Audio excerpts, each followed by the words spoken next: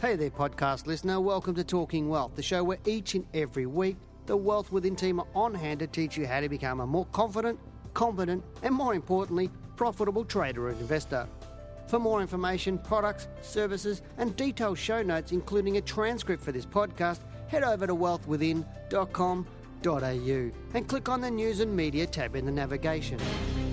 Hello and welcome to Talking Wealth. I'm Gillham, the Chief Analyst here at Wealth Within, and welcome to part 2 of my podcast on how to manage your portfolio.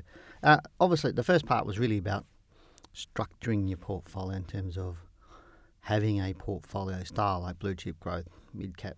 Because what I find, or as I mentioned, I find a lot of people have no rhyme or reason to their portfolio construction. They just ad hoc buy shares, which is not really a productive way to get the goals that you want. And that's why so many people are hit and miss at the share market. And it is quite interesting. I was chatting to one of our solicitors the other day. He was in having a chat with us about a couple of things and with our auditors and that. And he was saying to me that he's not really investing in the share market because he's not sure what to do. And that's a real common fear out there. A lot of people with the marketplace because of the media that's going on all the time. The media is always in your ear or in your face on the TV, and they're giving lots of different opinions about what is going on in the economy, and it often affects, well, not often, it does affect our psychology about how we view investing in the share market or what the share market is going to do. And I mentioned to him about just recently Brexit. I had with the Brexit hoo-ha back a little bit, sort of the mid part of this year, a couple of months back, and I had journalists ringing me going, "Oh, what do you think about breakfast? The share market going to fall out of bed, blah, blah, blah." And I said, "No, the share market's going to go up." Because Brexit was just an event to me, rather than looking at the stocks and looking at the market. There was no way known that they were going to go down because we're very repetitive in nature as individuals. You often heard me say we get up the same time every morning and drive to work the same way and have our coffee the same way. So I can follow you around for a week or two and be in front of you the next period of time and be pretty accurate about where you're going to be and what you're going to be doing and how you're going to do that. Stocks are exactly the same because they're run by the big institutions and they're the bigger players in the marketplace, and fund managers are no different. They're very cyclical. They need to have redemptions and do certain things at certain times that they have to do, and it creates repeatable patterns within the market, and smart people know this. And the old adage, what a wise man does in the start, a fool does in the end. But the problem is too many people play the fool for too long and get sucked into what's going on in the media. But today's podcast is a little bit more about the stock side of things and the risks that you take with the stock selection, and also a risk you take in managing that portfolio, because often people think that once they've sort of bought the stock, the risk side is covered. They've bought the stock, they've looked at the stock beforehand. The money's not in the market, so you're going, "Oh, I like this stock," or "I like that stock." You do your research. But then often people then just stop doing their research.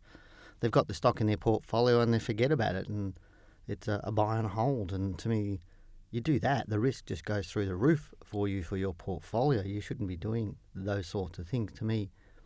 And as I was saying to this solicitor, it's just 1 hour a month is enough to manage a self-managed super fund portfolio. 1 hour a month, it's not that much, because you just need to understand what you to do. But there's a few things that I want to talk about. One is the individual stock risk. And in my book, How to Beat the Managed Funds by 20%, I talk about 2 different types of risk, being systemic risk and specific risk. So have a read up on those if you haven't done so already. But with stocks, you have a specific risk to a stock. So if you buy it, it could fall away or it could rise or it could do nothing.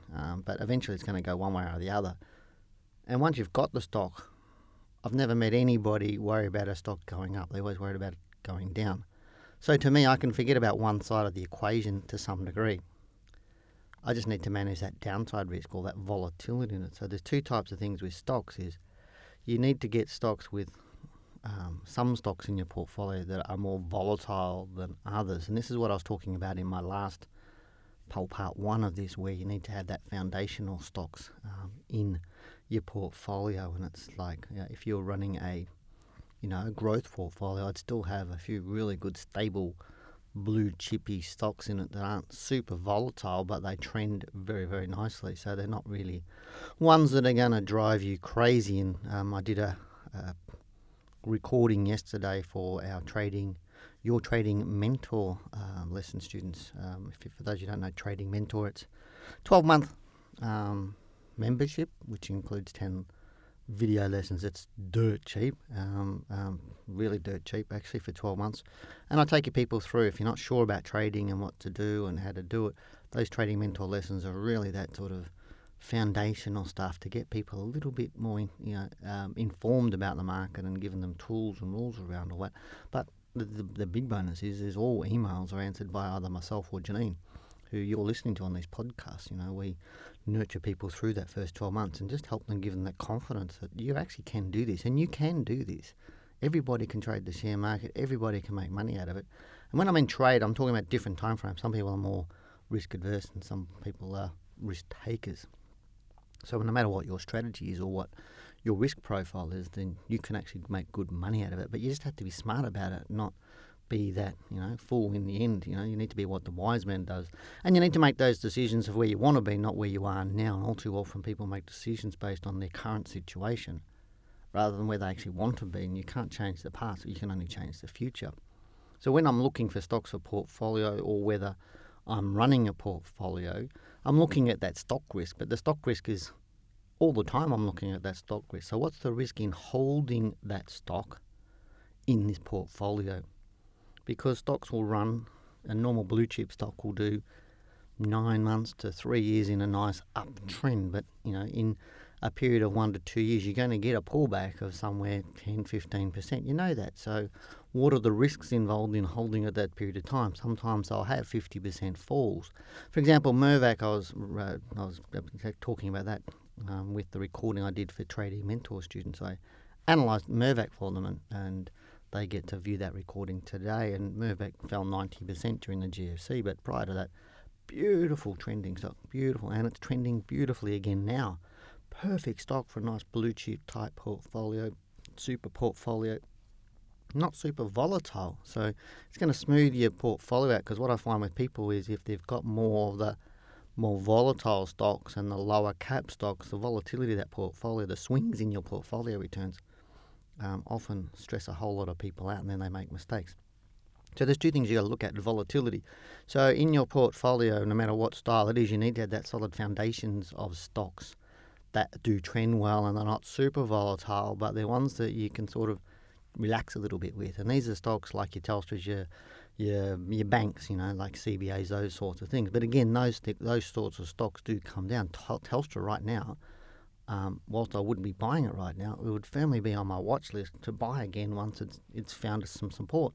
CBA, another one that's been falling for several months now, and it possibly can fall a little bit further at the moment, but that's again firmly on my watch list, because if it stops falling and starts to rise, it's another really good stock that will trend very, very well for a nice blue chip super portfolio, those sorts of things. So there's a couple of ways about it. I want to get some volatile stocks in my portfolio. What I mean by volatility is how fast they travel in price over a period of time. So it might be that it runs 1% per month or 10% per month.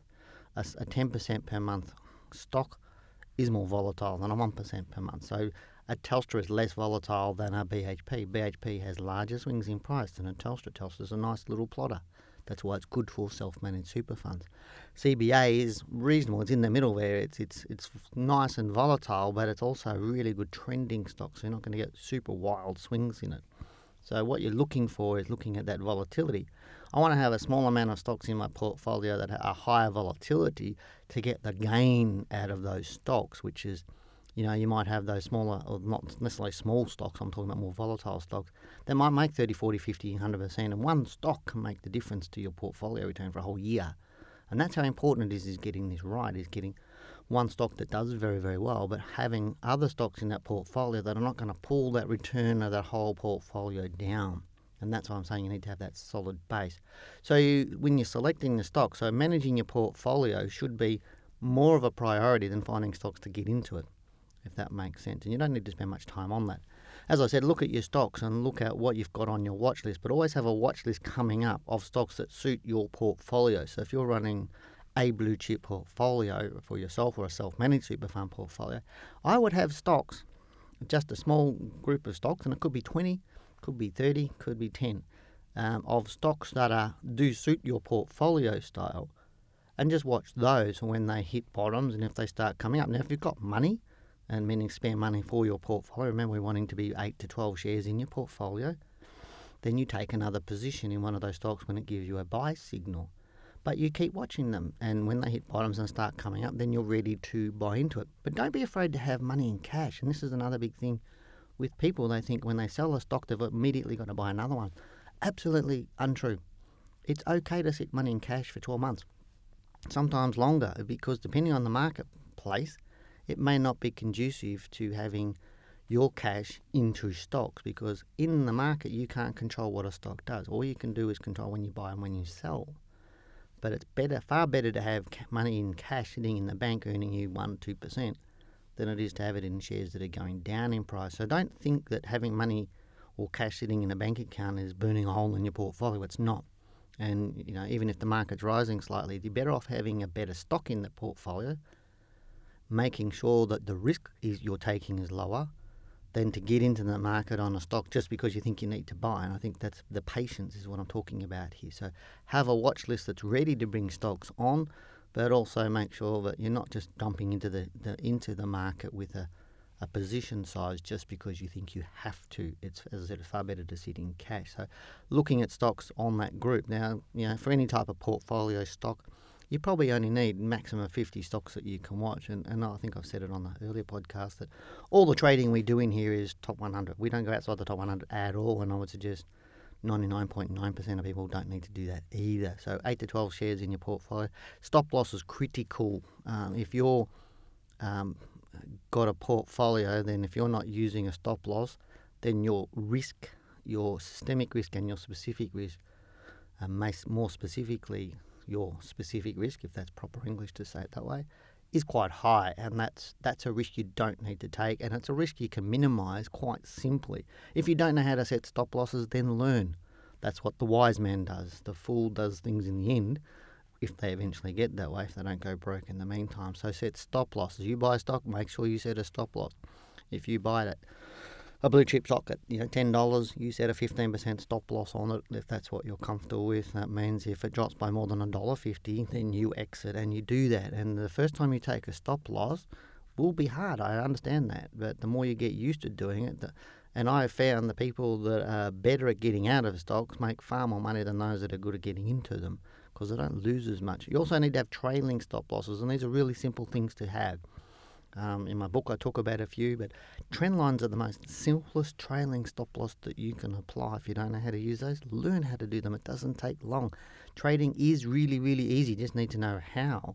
And it's simple to learn, and the industry makes it complex or sound complex. And that was one of the comments that this solicitor was making to me. He goes, it all seems so hard. Why am I just using fund managers and that, but I've got my money in cash because I don't like the fund managers and the financial planners? And that's a pretty common comment around there. And so, to me, it's simple. Managing a portfolio is very, very, very simple.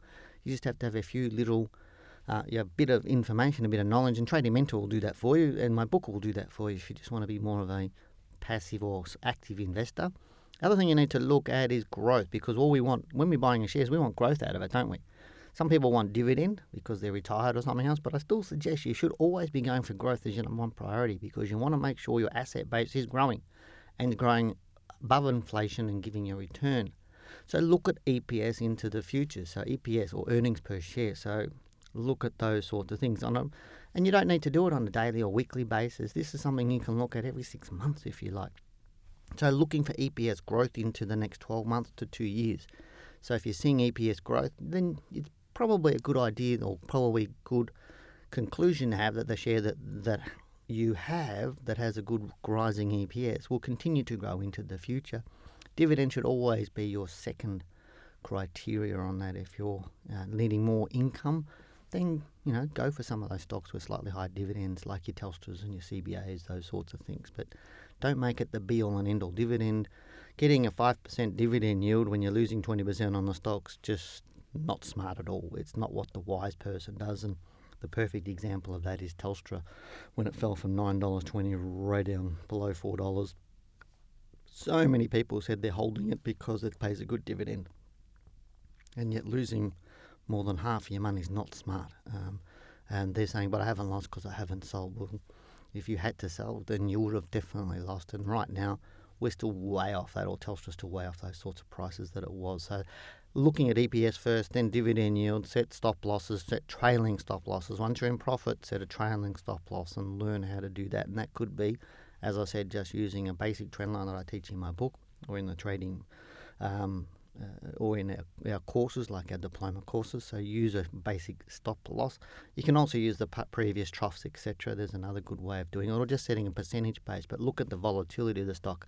And this is where it gets a little bit more tricky, but not too difficult, because as I said, learning to trade really is that simple. So what you should do, manage what you have. Always, don't put your blinkers on, put a blindfold on and just forget your portfolio. Always manage your portfolio. At least if you've got more of a growth portfolio, I'd suggest 1 hour, or probably 1 hour a week would be more than enough to do that. If you want to be more serious as a trader, then you might spend a bit more time at that. If you're more of an investor mindset, 1 hour a week's perfect, more than perfect, and do that on a weekend. Always have that watch list that I talked about. So always have a list of stocks that match the portfolio style that you're doing or you're wanting to achieve. Always have a list of stocks that you're just looking at maybe once a month or once every couple of weeks, just seeing where they are, so you're ready to replace stocks if you have a position size available, and if you sell and you've got ones that perfectly match at that particular time, you can put them in, or they're ready to go, down the track. So you might put your money in cash for a few weeks, a month, a couple of months, and then just wait for those triggers. Don't jump in too early. That's a big sin that a lot of investors do, is they jump in too early and exit way too late. So, and I'm sure some people out there listening to this have done that as well. So, and again, another one of the do's is always have stop losses. So the do's are manage what you've got. Always have a watch list. Always use stop losses, and use proper position sizing, which we teach here. One of my don'ts is don't read the news. Is the biggest thing that causes people to make mistakes, is listening to the news and reading all the newspapers about stocks and things, what's going on. If I listened to the news, we would have exited with Brexit, and I had journalists ringing me saying, what should people do? And I'd say, get ready to buy because the market's going up. And it's amazing the responses I get from the journalists in terms of their response to those sorts of questions. The answer is like, really? Everybody else is bearish and you're telling me you're bullish. And I go, yeah, because most of the market is the big institutions, and they don't want you to be bullish if they're bullish. They want you to be more bearish so they can keep buying off you, because their job is to take your money, basically, or they're to make money for their institutions. That's what they're doing. So reading the news will get you more emotional, will also lead you astray more often than not. That contrarian view that Mr. Buffett talks about is so apt pretty much most of the time. We're quite often the opposite of what the market's doing. Quite often we're bearish when the market's bullish, and bullish when the market's bearish. So please be very careful about what you read. And that includes a lot of experts too. It's like, whilst you would consider me an expert, and Janine, who's also on these podcasts, experts, is know yourself. I'd rather you do it yourself and know yourself while you're doing something, rather than trust anything that we're telling you, because that way you can manage it better. And it's about how good you are. And again, what the wise man does in the start, a fool does in the end. So knowledge is power. And don't buy and hold. Buy and hold is something that's pretty much dead. The market is getting more volatile. The internet revolution is causing us, and the big institutions and those big FX people, the currency traders, all that, they're pushing and pushing and pushing our government and the ASX and everything to make the market more volatile. The more volatile it is, the more buy and hold is just not going to work. 20 years ago, buy and hold was not a bad little strategy. It still wasn't as good as trading, but buy and hold's getting worse and worse and worse, and you're going to get more volatility in our market. The more volatility that's in our market, the more knowledge that you need. So if you want to make money on the market, as I said, it's really simple. You don't need too much knowledge. You just need to get some knowledge, get those skills that you need to manage that portfolio, and profits will start flowing for you. So I'll leave all that with you. Hope you've enjoyed my little two-part podcast here on managing your portfolio. As always, if you've got questions, shoot them through. If you want me to talk about something, or even Janine, if you've got a topic that you'd like us to talk about or make a podcast on, please shoot an email through to info@wealthwithin.com.au. We're happy to give our thoughts, those sorts of things for you. So, but good luck, good trading, and you should be making some nice money out of the market at the moment, and you should be for the next few, probably the next month or 2 months. I'm still thinking the market's bullish from that point of view. So good luck, good trading, and I'll talk to you next time. Thank you. Thanks for listening to this week's podcast. For more information, products and services, and detailed show notes with the transcript for this podcast, head over to wealthwithin.com.au and click on the News and Media tab in the navigation.